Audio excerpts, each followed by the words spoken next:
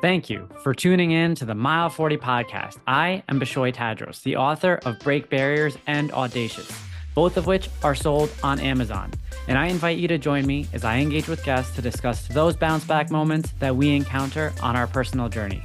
Mile 40 is a forum to learn about how athletes, professionals, and leaders of all backgrounds stare down moments in life where the only option is to rise up. The Mile 40 podcast strives to remind listeners that the comeback is always greater than the setback.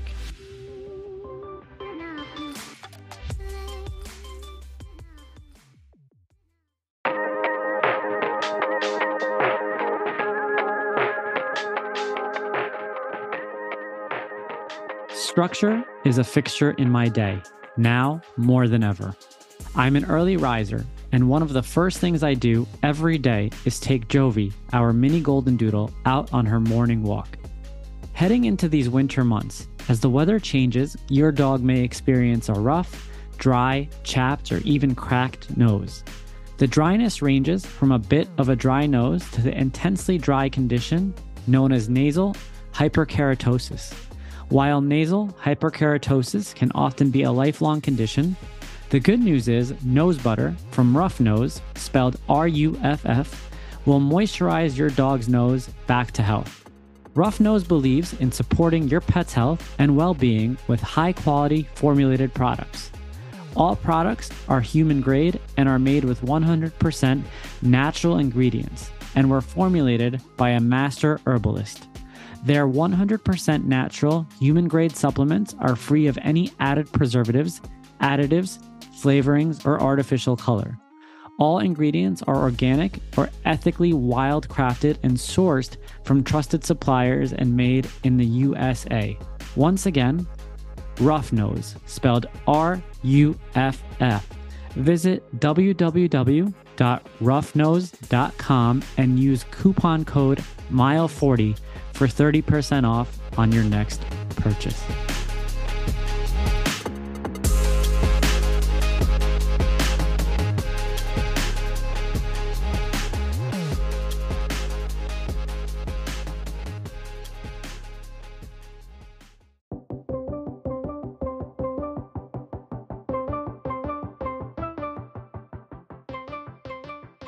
Mile 40 is back. And for today's episode, I am going to dive right in because we have a very special guest. And I know that this episode, if I were to allot him unlimited time, could take several hours to record. So we're going to dive right in here today. Today, I am very excited to announce that I have Ethan Zohn on. Ethan is a humanitarian, inspirational speaker. He's a television host, former professional soccer player, cancer survivor, which we will definitely get into, and he is most known as being the winner of the hit reality TV show CBS's Survivor Africa. He was a contestant on season 40 of Survivor, Winners at War. He's an author, inventor, co-founder of the global nonprofit Grassroots Soccer. Ethan, your bio could take up a solid 5 minutes, so I'm going to stop right there and say thank you for joining me today. Well, thank you for having me. You did a great job with the bio. I actually have nothing left to say, so I don't know where this is going to go. No, I already know that we have a lot to dive into today. I am very fortunate that you took the time out to join me today. And just some background for the audience. Let me kind of give them a little insight into how you and I met. Sure. So back in 2017, after I ran my first New York City marathon, unbeknownst to me and unexpected, for the very first time sharing my story, I was fortunate enough to raise a good amount of money for the Leukemia Lymphoma Society.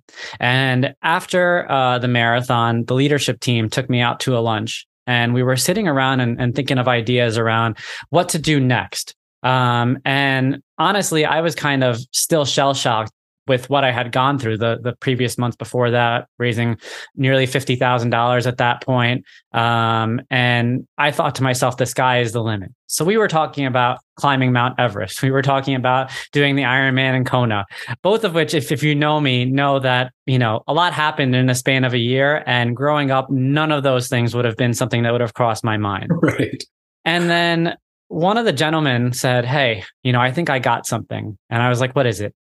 He goes, "Bishoy, I was told I'm only allowed to use this card once." And I was kind of really curious. I had no idea what direction he was going in. And he said, Ethan Zohn told me that I can give him a call once if I think I have a candidate as someone who I might be able to submit for consideration to potentially go on Survivor. Yeah. And all of a sudden, my mind just started jumping around because if you know me and you know me growing up and people have seen this video and you've seen this video, you know that I'd probably make quite an interesting guest on the show. So let's talk about that really quick. Sure. First impression, when you saw this guy, the video that I had sent over, and essentially I was playing to the tune of, I know I'm not really going to do well surviving on this island, but I should be able to provide some laughs out there. Right. I mean, I was like, this is great. You're the perfect candidate for Survivor. They often like transformational stories. They like the ethnic background. They like people who are like searching for new meaning in life. So, and a little bit of sense of humor. So like your video, it brought me tears and laughter. And so I was like, I'm in. I'm sending this to the head of casting at CBS, which I did. Nothing happened, unfortunately. However, I highly suggest that you reapply to Survivor. They're casting right now. So let's talk after this and I'll get you in finally. I love it. So for the audience out there, that's how Ethan and I met. And fortunately, we've kept in touch ever since. And Ethan has been a very kind supporter of the Break Barriers mission. He is someone who I just have extreme respect for and someone who I've been watching from the sideline as he has grown his organization, Grassroots Soccer. So let's kind of take a step back here. Sure. You're most well known for your tenure on the show. Growing up, was an experience like Survivor something that you had ever envisioned? Or was that something that kind of came about and you had played to it naturally? Well, I can't say I ever thought of going on Survivor because don't forget, when I was on Survivor way back in 2001, reality TV didn't really exist, right? That's right. So there's only one show out there. It was Survivor. Then came Big Brother, Amazing Race, The Bachelor, American Idol. But Survivor was the start. So prior to Survivor, I lived and played professional soccer in Africa, in Zimbabwe. And so I was always, challenging myself to experience new things, put myself in unfamiliar situations, see how I learn and grow from those experiences. So when I got back from playing and my career was spiraling out of control, I was living in New York City with like nothing to do. I was like, well, I guess I can apply for Survivor and see what happens. So it was really funny because like literally, I'm no lie, I was like unemployed. I told my mom I was in between life choices. So for anyone who's listening, you're never unemployed. You're always in between life choices. But me and my buddy ran around New York City. There may or may not have been some alcohol involved. And we just made a 3-minute video on why I should win Survivor. And I was supposed to make a video for my buddy. My buddy was supposed to make a video for me, but we ran out of time for him. So we only sent in my video and then I got chosen to be on the show, obviously. And that's kind of how Survivor happened. That's crazy. And I mean, that was before iPhones, right? I mean, 2000. Yeah. I mean, I was editing this all night on 2 VCRs on a VHS tape, and we shipped it in FedEx. No digital, no social media, no cell phones, none of that stuff. Wow. A lot of listeners here couldn't even imagine, probably have to look up what a VCR is. But yeah, no, that's crazy. I mean, thinking about it now after I was struggling myself with all the technology, the work that you had to go through to put together a tape like that. So you got casted. What was the casting process like? Casting process was a bunch of telephone calls, then interviews, and then they ship everyone to LA for the final casting, and they lock you in a hotel room for about a week, and you go through like personality tests, physical tests, photo shoots, meet with producers, Jeff Probst, Mark Burnett, those are the guys behind the show. They'll wake you up at like 12 at night and just have you complete like SATs type stuff just to figure out like if you're ready and prepared to go on the show, what do you look like with no shower, no makeup, all that stuff. So it's a pretty intense casting process, but by the time obviously you're done, you don't even know. When you leave LA, they didn't even tell you made the show or not. They just said you got a good shot, and then you just wait for that call. And they gave me the call. They don't tell you where you're going, nothing. You hop on the plane. I landed up in LA, still no idea where I'm going. And it wasn't until I was in Amsterdam and I got the next leg of the ticket, which says Nairobi. I'm like, okay, I think we're going to Kenya. I think we're going to Africa with this thing. What intrigued you most about a show like Survivor at the time? Was it just kind of doing something crazy, or was there anything that really kind of dug into you? Well, personally, I think Survivor, I watched the season before Yep. my season two Australia.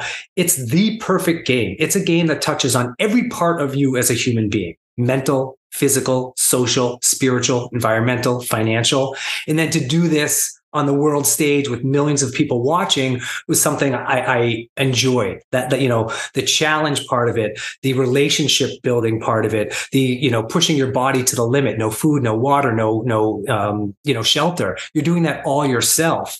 And so for me, like Survivor is like, it's a game of relationships. It's how you interact with the other people that determine how well and how far you go in the game. So I enjoyed the challenge of it. Like I said earlier, like putting myself in new and unknown situations where I'm forced to grow as I respond to these new challenges was something that I thrived on in soccer as a goalkeeper, right? So like everybody either loves you or they hate you. There's nothing in between. In the pressure and the stress, that's what I get off on. And so to be able to go play Survivor, the money was intriguing, but for me, it was the experience and the challenge of making it through 39 days in the middle of Africa. And so that's what excited for me. And listen, like the money's going to go, but the title of Survivor Africa champion, that will never go away. And so that's what excited me to go on the show. Absolutely. Did you feel like you had a strength, going in? You talked about the different aspects of it. Like, we talked about myself. I felt socially that was going to be my only lifeline to survive on the show. Did you feel going into the show that perhaps that, there was something in particular that maybe distinguished you amongst other contestants? I mean, to be honest, I had every intention to being an evil, backstabbing, slimy little pig to get ahead in the game, right? I absolutely but love when I that. got out there and you take away food, you take away water, you're tired, you're hungry, you're thirsty, your true person comes out. Yeah. And what was left on the inside was that wasn't who I was. That's not who I am. So like, I didn't want to try to pretend to be someone else to win the game. So I just played the game how I played my life. And so for me, I played like the assistant coach role out there. Like everyone hates the head coach. Everyone loves the assistant coach. So the head coach, this guy named Lex, would complain to me about all the other players. All the other players would complain to me about Lex. And then I just filter that information and spit it out. So like having experience playing professional soccer, adapting to new environments, working within a team environment, yet like the end goal for me is to be the last person standing. So to be able to like manipulate and navigate and adapt is something that I felt comfortable with. And just being kind of like a likable dude was really kind of what I was going for. And it worked out in my favor. I didn't get one vote against me when I played. And that's kind of a rare occurrence in Survivor. And so, it went well for me. And I don't think people could play that strategy again. Yeah. The game is just so different now. Like I was on season 3, we're in season 43 right now. Yep. Believe it. And so like the games changed, but the experience I had, I felt that strategy in that particular show with that group of people was the right place, right direction to go in. Yeah. I mean, you have been noted as one of the most liked participants on the show so far. I could obviously see why. But my next question to you is around, as you were going through that process on the show, you said 39 days it is? 39 days, yep. 39 days. As you get closer to the end, we understand that, money was not the main priority going into it. And perhaps as you were getting closer to the money, you started to see the potential and your kind of mind was running. But I want to dive a little bit deeper into maybe the existentialist aspect of this. As you were getting closer to the end, did you start to kind of maybe uncover a new purpose for who you are and, in the grander scheme of things, and your life's mission? Yeah. Great question. In fact, during the show Survivor, I won a reward challenge and I won 2 goats, which I wasn't so happy about. I got to take these goats to this little village of Wamba. And before I left this village of Wamba, I was hanging out in the parking lot of Wamba Hospital. And all these little Kenyan children came out and they're touching my skin. They're playing with my Jufro, like they'd never seen anyone like me before. And so back in the day, you were allowed to bring a luxury item, which is one item that reminds you for life away from the game of Survivor. For me, I brought a hacky sack, like a little mini soccer ball right there. Yep. All these kids came out and like, I couldn't speak the language. I didn't know what to do with them. So I busted out my hacky sack and we start playing and laughing, connecting through this sport that we both love and a language that we understand. And I'm like, okay, And then before I left this parking lot of the hospital, one of the nurses comes over to me. She's like, these are the kids that are HIV positive. Wow. Like, wow, like here I am in the middle of this game, this cutthroat game of Survivor. And I had that real life experience. So it was at that moment I decided, okay, like if this goes my way and I end up doing well in the show, I want to do something good with the money and the platform and whatever this silly reality show brings me. So I ended up winning, get home from the show, met up with some of my soccer buddies of mine. And that's kind of when we started Grassroots Soccer. I used the winnings to co-found Grassroots Soccer. So the money was important, but my mind shifted from less of like my own, I don't buy a car, go to Vegas, Sure. strippers, gambling, all that stuff. Like you think a 27-year-old kid would want to do. So when I got back, my philosophy in life kind of switched, and I wanted to use that money for something good. And I think that stems back to when I was a youth, because when I was 14 years old, cancer came into my home and it took my father away from me. And so growing up, I appreciated early on in life, I think, the value of community. Like this is a time where I just wanted to like go into my room, not come out and play or talk to anyone, but it was my friends, my soccer player friends, my family, the Jewish community around me. They're the ones that reached out. They're the ones that embraced me. And I mean, the same thing, like when you're going through cancer, the community and the love and support around you for me was beautiful and overwhelming. And so I just wanted to pay it forward a little bit. Like people helped me during my time through my dad. I had a really interesting experience playing soccer in Africa, where a couple of my friends got sick with HIV, kicked off the team, lived the end of their life in a really horrible, lonely way. And then I was on Survivor and got a big pot of money and a big platform. So like, how can I bring all these things together to create change in this world? And Grassroots Soccer was the answer. And so these other guys that I met up with, Dr. Tommy Clark, Kirk Friedrich, Matembe, and Lovu, we'd all played in Africa together. And so we just started this organization. And so from a little reality show, we started with 7 schools in Zimbabwe. And now we are in 60 countries with 18 million graduates, raised about 120 million since inception. So beautiful, awesome, super proud of what we've accomplished. Yeah, I mean, I've been following the Grassroots Soccer journey the last couple of years, and your growth has been tremendous. And I feel like your potential is just, there's just so much potential up there, and it's only going to continue to abound and to grow. And, just a note again to the listeners out there to understand that a lot of times when you put yourself in these positions where you're outside your comfort zone, and, you never said Survivor was outside your comfort zone, but I'm going to presume that parts of it had to have been, not necessarily what you'd consider to be comfort zone. I went to Jewish summer camp. Like I can shoot an arrow, Yeah. But it's in those experiences where you truly uncover, meaning, potential, and, what it is that you can accomplish in this lifetime. So that only propelled you to start this incredible organization, which again is only going to continue to grow and abound. So I just kind of want to ask you a couple questions with regards to soccer and the role that it's played in your lifetime. When did you start playing? I started playing probably when I was around 6 years old. I got 2 older brothers. They'd stick me in the backyard and they just blast balls at my face. And so naturally I had to protect myself. So I ended up being a goalkeeper. So that's kind of how I started playing soccer. And then you played all through childhood, like into high school? Childhood, high school, college. And then I really didn't have hopes of playing professionally, but in college, I was a marine biology and pre-med major. So post-college, I moved to Hawaii, a lot of water there. I'm bound to find a job in marine biology. Not the case at all. I ended up cleaning toilets and making beds in a youth hostel in Waikiki because you got free health insurance after 60 days. But there's an advertisement in the local paper saying, new professional soccer team, the Hawaii Tsunami. It was just a PR stunt to get people to like pay attention. But I showed up for tryouts as a walk-on and I made it as a backup goalkeeper. And I'm like, screw med school. I'm going to play soccer for the rest of my life. And this was 1996, 97, like just after MLS, which is Major League Soccer, had just started after the 94 World Cup in the US. And so like it was an interesting time in soccer because like all the really good players got drafted to MLS.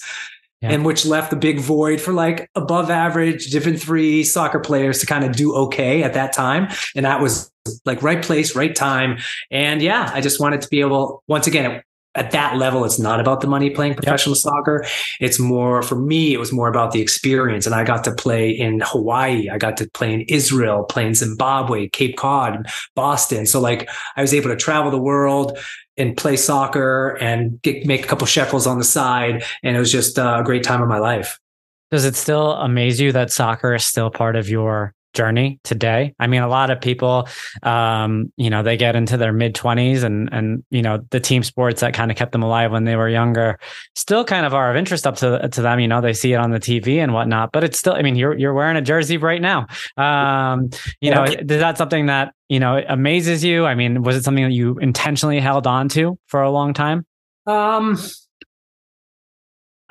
It doesn't amaze me. However, like I've gone through the full spectrum of soccer, from coaching to playing to administrating to refereeing to like building brands and merchandising to soccer technology and sports data apps. And so like I've done everything. Now I'm an investor in a new team in Denmark. So like now the team ownership thing. So like I love it. I love what soccer brings to the world. It's the world's most popular sport.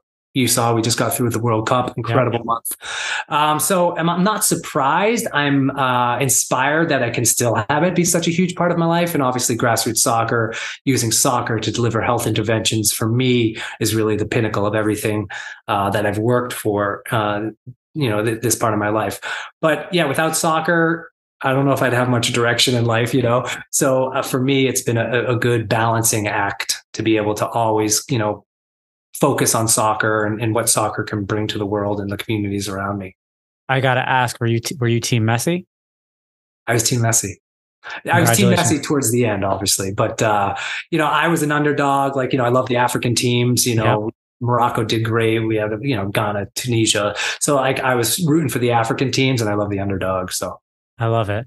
It's really cool to see, your journey just continued to come full circle with regards to the role soccer played in your life as a youngster, to the lessons that you learned as your dad was diagnosed and going through his treatment, and how you applied it, those lessons on the show and after the show. And I feel like you're just a living, breathing example of the application of the growth mindset, taking what you've learned and applying it in every step of the way. I want to keep the conversation going now with regards to what happened after the show. So you get off the show. Correct me if I'm wrong. The prize was $1 million, and then you began grassroots soccer. What happened in the years after that? A lot of partying. Yeah, I imagine. Ethan's a fun dude. $1 million, New York City, single. Yeah. It was awesome. But so I said yes to everything. I was like, okay, this reality TV bullshit's got an expiration date. I want to get in. I want to maximize it. I want to have as much fun as possible. When it's over, it's over. And so there was a lot of that going on. However, to give everything that I went through some purpose and meaning, grassroots soccer. So like I would show up anywhere as long as I could wear a grassroots soccer t-shirt or talk about grassroots soccer. So for me to add like some legitimacy to what I went through on reality TV and bring it back to reality, if you want to call it that way, made it worthwhile for me. And, so yeah, that's what happened after. And then if you kind of for navigating towards where I think we're going is, so 2004, I played again, Survivor All-Stars, did Amazing Race, Fear Factor. I did everything I possibly could. And then unfortunately in 2008, I just completed Guinness Book of World Records. I dribbled a soccer ball from Boston, Massachusetts to Washington, D.C. And then I was diagnosed with a rare form of blood cancer called CD20 positive Hodgkin's lymphoma. And that's kind of when the whole cancer journey began. Got it. So we're going to dive right into that, but I just want to take a quick pause. That Guinness World Record, I think I read, was about 550 miles. Is that correct? It is. It's been broken like the next day. So, wow. All right. Well, I mean, for the audience out there, soak that in, because he said it so casually and just casually dropped it in. One day he is chugging along 550 miles with a soccer ball. And then shortly thereafter, he gets this cancer diagnosis. Let's talk about December 1st, which is World AIDS Day, 2008, diagnosed April of 2009. Wow. Um, how did it come about with regards to you noticing something was wrong? Well, my presenting symptoms was itchy skin. I Okay. had debilitatingly itchy skin with no rash. Like when you get a mosquito bite and like you can itch it and you're like, oh, Yeah. feels so good. That never happened. It was like you could never satiate the itch, and it was permeating from the inside out. So I'm like, something's going on here. But it took me 4 months and lots of doctors to actually figure out what was going inside my body. And it wasn't until a swollen lymph node popped out of my neck and they found a 6 centimeter by 12 centimeter mass in my chest. Wow. And so that's when, obviously things got pretty gnarly. And at the time, you were with your girlfriend at the time, or were you single at the time? I was with a girl at the time. Yeah. I'm not with that girl Yeah. anymore. I was going through this with a girlfriend in New York City, families in the Boston area. Yeah. And how, I mean, how did you handle the initial diagnosis? Well, to me, my only connection to cancer was through my dad. So to me, cancer equaled death. And so I was extremely petrified and did not have a great reaction. However, on the flip side, like I'm an athlete, I got the athlete's mentality, and I'm like, okay, this is another challenge in my life, and I'm going to beat this thing. So that was kind of, how I kind of flipped the switch on it. And luckily I had an incredible support group around me. I had been on Survivor. The news broke. Obviously, lots of incoming love and admiration and support, and everyone wanting to help. So I'm incredibly fortunate that I had that experience. On the flip side, it was pretty difficult to go through cancer in the public eye, and kind of an interesting take on culture and American culture. I've never been as famous as I was when I was sick. Let's talk about that a little bit more. I mean, I'm interested in hearing that with regards to what did that entail in terms of, was it an invasion of privacy type matter, or was there more to it? Well, I don't think there was more to it. I just think people like either a underdog story or like death, right? Yeah. So like that's American culture. So, like I said before, I had this incredible head of hair, and like I was fit, and I was a soccer player and Survivor winner and champion. And I think people just wanted to get that picture of me bald and a walker with a mask and gloves. Like that's what they were looking for. That makes money. That sells magazines. Yeah. This is 2009. Yeah. So you do talk a lot about storytelling. And so for me, I wanted to take control of my own narrative.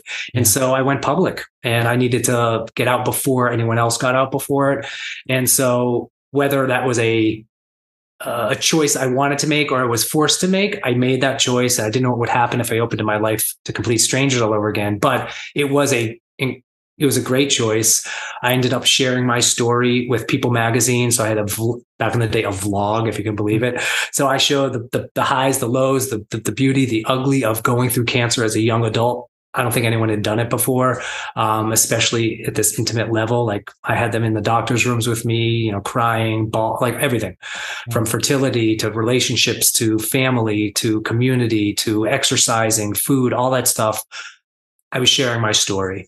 And what was interesting was the feedback I got was overwhelming in a positive way.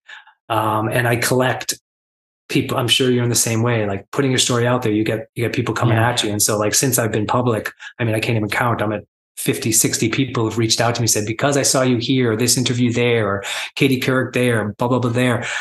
I had that same itch. I went to the doctors. I got diagnosed earlier. And so playing some role in helping other people get diagnosed earlier, or helping them manage their cancer care, has made it worthwhile for me to talk about my story. Yeah. And something I learned is that, like, I kind of live my life these days by like making sure to never let a crisis go to waste, because it's an opportunity to do some really important things. So for me, in the middle of my nightmare, in the middle of this cancer diagnosis, sharing my story and focusing on the plight of other people helped me heal. Yeah. And that's like scientifically proven, like focusing on the challenges of other people helps you heal as a human being. So if I could do this in the middle of my nightmare, it would be a distraction of my reality of my own situation, a cathartic kind of recovery, and I'm helping people at the same time. And so that was kind of how I used that horrible moment to make a great moment for a lot of other people. I couldn't agree with you more. And the beauty of it with someone like yourself and other people who have gone through similar situations is they don't ever look back on that decision to kind of invest in other people during that time. And I think it's one of those things that once you do it, that's it. And then, you've been doing it since, and you're probably going to continue doing it until you're no longer here, because it was such a turning point in your life. At first sight, it could seem like it's for the worst, but, looking back on it now, you can see the positives that have come out about the way that you approached it. I want to be clear that it might not be for everyone. Listen, yeah. I'm not trying to force people to like go public and share their story. If that's not your thing, that's not your thing. I get it. And I also want to make note that like, I'm in a really lucky, fortunate situation where I have been on TV.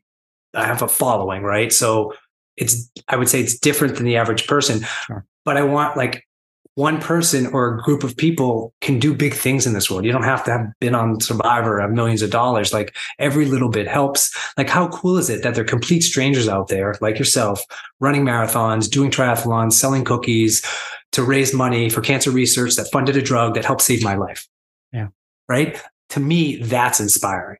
That's what it's all about. And so like, if you're ever wondering where your money's going, like it's inside me, it's inside you, right? Like we are living proof that the work that these doctors are doing every single day is saving the lives of real people. And that's because these real people, strangers out there doing crazy, stupid stuff for cancer and cancer research. And so that is inspiring to me. That's why I keep doing what I'm doing. That's why I show up everywhere, say yes to everything, share my story, and just try to keep pushing these messages forward. Let people know what cancer is really like, right? How long was your battle? With regards to how long were you undergoing treatment? So I was diagnosed for the first time in 2009. I went through multiple rounds of chemotherapy, 22 blasts of radiation, and an autologous stem cell transplant. And it was good for a while. I was in remission for 20 months. And then the cancer came back. I had to do it all over again. And I went on an experimental new drug called, it was a clinical trial. Back then it was called SGN35. It's now called Etcetras from Seattle Genetics. So I went on that. That got me into remission again. So I go on to get my second stem cell transplant, this time using my brother Lee as the donor. Yeah.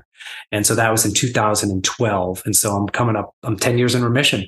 And, for me, just like you, running and endurance sports became my healing, because I was in Sloan Kettering on the 8th floor. I'd watch people run up and down First Avenue. I'm like, fuck, I want to run up First Avenue and I don't want to have to come in here for a freaking doctor's appointment. So about 9 months after my first transplant, I ran the New York City Marathon. I ran the 2011 New York City Marathon while undergoing chemotherapy.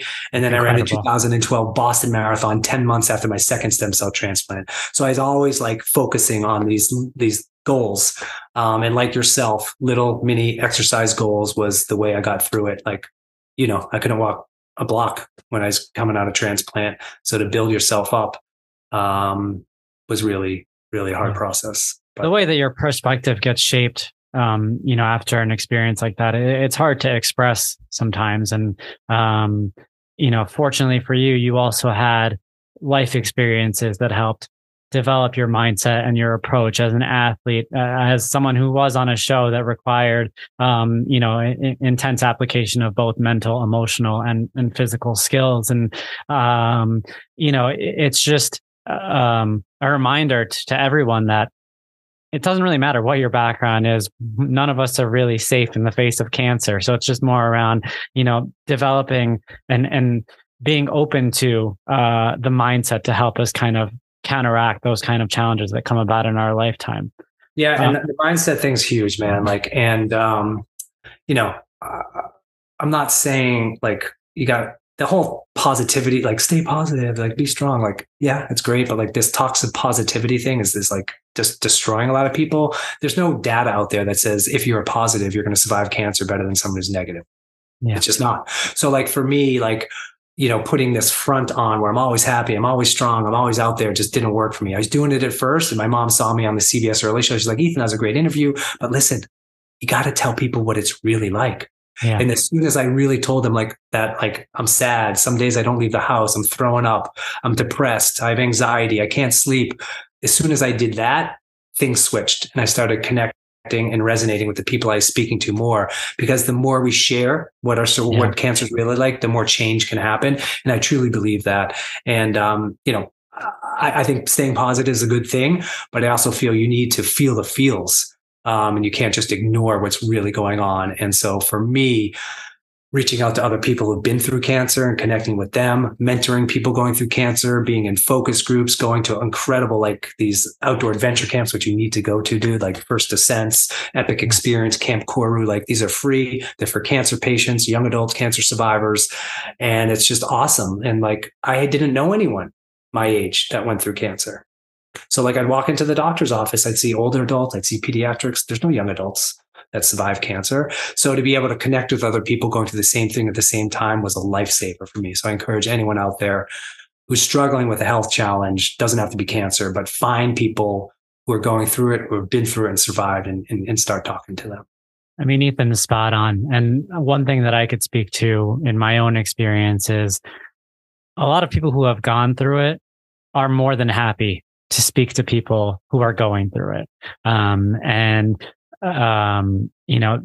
It could feel like a barrier to reach out, but take that step. I mean, you will not regret it. And I can say with fair confidence that a healthy majority of the people who have gone through it are there and ready to speak about it and to kind of give you the support that you need, because it is a very intimate experience. To your point, Ethan, when you were talking about your mom after that Good Morning America interview, nothing speaks truer than authenticity. And when you have a following, your followers know when you're not being authentic.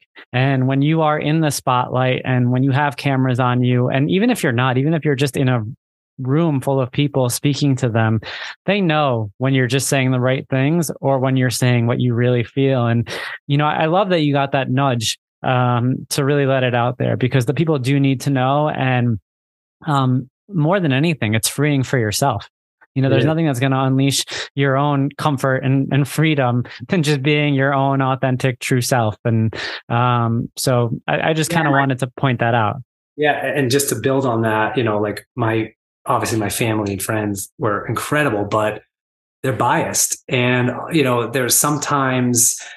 there's this like I've never been loved so much, but felt so alone, because they just don't know what it's like going through what I went through. So there's incredible organizations out there like Immerman Angels. There's a new technology called Cancer Buddy out there. I encourage everyone to hop on it if you're a survivor, or if you're a caregiver, or if you're going through treatment, because basically, for lack of a better word, it's like Tinder, but for connection and not love. So I filled out, I'm 35 years old. I had lymphoma. I'm a soccer guy. I'm Jewish. Like I have a girlfriend. They paired me up with a guy who's 35 years old, Jewish, blah, blah, blah, who had survived, and I could connect with him. And whether it's on the internet or text or video, like you can be anonymous, you can be present. So for those people who are a little bit nervous to reach out and engage with other one, like these are great options for you. And I always give the example because like I was plagued with anxiety to the point where like I couldn't leave the house post cancer. Like cancer was easy for me to go through it. Not a problem. When a doctor tells you to do something or die, you do it.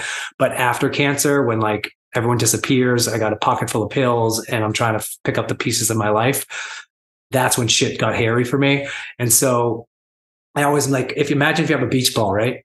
And you're playing on the beach and you're trying to keep the beach ball underwater, you sit on it, you're laying on it, but there's only so long you can keep that underwater until it starts popping up in weird ways. Like it's the same with like your emotions, and it's the same with your feelings. Like if you keep them locked up down inside, they're just going to bubble up in weird, horrible, destructive ways. And that's what happened to me. So once I started opening up and sharing and talking to a shrink and connecting with people on Cancer Buddy and just my world opened up, and I could start living a life I was proud of. Yeah, I mean, you answered my next question, because I did make note of the fact that, your post-cancer period was one of the tougher periods that you had gone through. And to echo what Ethan was saying, I'm on Cancer Buddy, and I also suggest that you guys check it out. If you know of someone who is going through an experience and is looking for someone to link up with, kudos to you. Ethan was the one who brought it to my attention a couple of months ago, actually. And so I definitely recommend you all to check it out if it's something that could be impactful for you. I want to be cognizant of time, Ethan. I want to talk a little bit about, your overall mindset today. you've been through so much. I mean, more than, the average person for sure, with regards to experiences and the ups and downs of, just being on a platform the way that you are, and going from winning a show back in the day when, to your point, reality TV had just gotten started. I had to feel that you had to do a lot of work to keep yourself grounded as an individual. I could be wrong, but just based on what I know about you as being, my brothers, because you are extremely humble and down to earth and just really cool. And, again, for the audience out there, I texted or shot Ethan an email 2 weeks ago, and a lot of my guests take a little bit of time to sign up. Ethan was signed up in a week with regards to getting on the show. And it just tells me that, not that he has free time, but that he's just down to earth and cool and just like willing to help the cause. What kind of potential self-work have you been doing over the last couple of years to keep yourself grounded? Well, there was a time where I wasn't grounded. And so understanding where I was and where I am today is like night and day. And, the TV world does a number on you, and, you get caught up in it a little bit. But I do think, going through a challenge in life, whether it's a health challenge, mental health challenge, physical, whatever it may be, I think that kind of brought me down to reality a little bit. And, I've was brought up in a great household, learned great values growing up from my parents and my religion. I'm not the most religious guy in the world, but just having that upbringing was helpful. And like I said, like I truly believe that, being selfless and helping other people is good for anyone in life. And I think that's kept me grounded. I understand the value of reality TV. I understand, like, it's really silly, but it's fun. People love it, but it's also like, it is what it is. So like, I didn't get, I really want to get too caught up in that. But for me, just like being some form of conduit to making the world a better place keeps me grounded. I've traveled a bunch, met a lot of different people around the world, met some real assholes and some incredible people. So I think I just, I'm a good people person. I enjoy learning about other people. I enjoy sharing my story, helping others. And I just think all that combined, helps keep me a little bit grounded. I love that. And like I said, I got 2 older brothers who keep me grounded. They'll knock me down, pop my freaking big head any day of the week. Plus my wife. My wife is like, dude, come on. I think you're a lot better than you really are. You're just some freaking 50-year-old former reality, like, B-list, D-list celebrity. So get over it already. Nothing like a wife to put you in your place. I could speak to that for a whole episode. That's awesome. Ethan, I want to say thank you so much. Honestly, it's been such a pleasure having you on today. This is going to be such an incredible episode for the guests out there, for the listeners. Your story is just so distinguished, and it really offers a perspective that hasn't been shared here before. We did have one other reality show contestant on the show, and Jason Tardik, who was on The Bachelorette. And he came off, he's written a book since then. He's got a podcast. It's called Trading Secrets.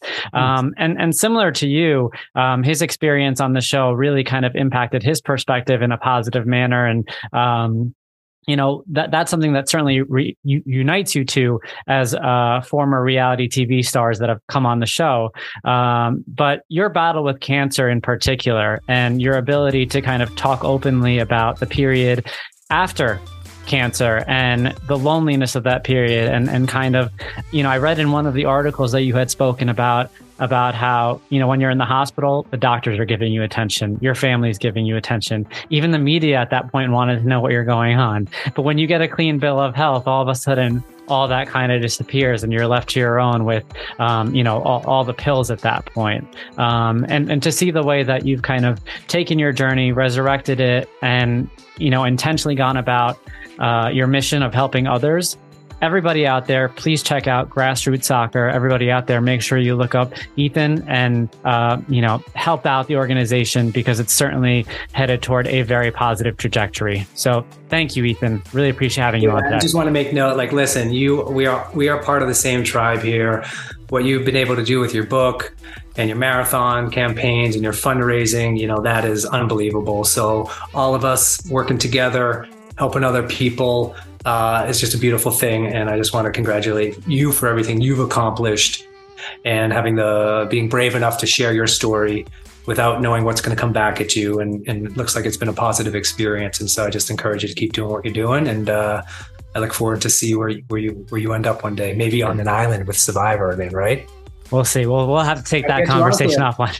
We'll take that offline, right? Thank you.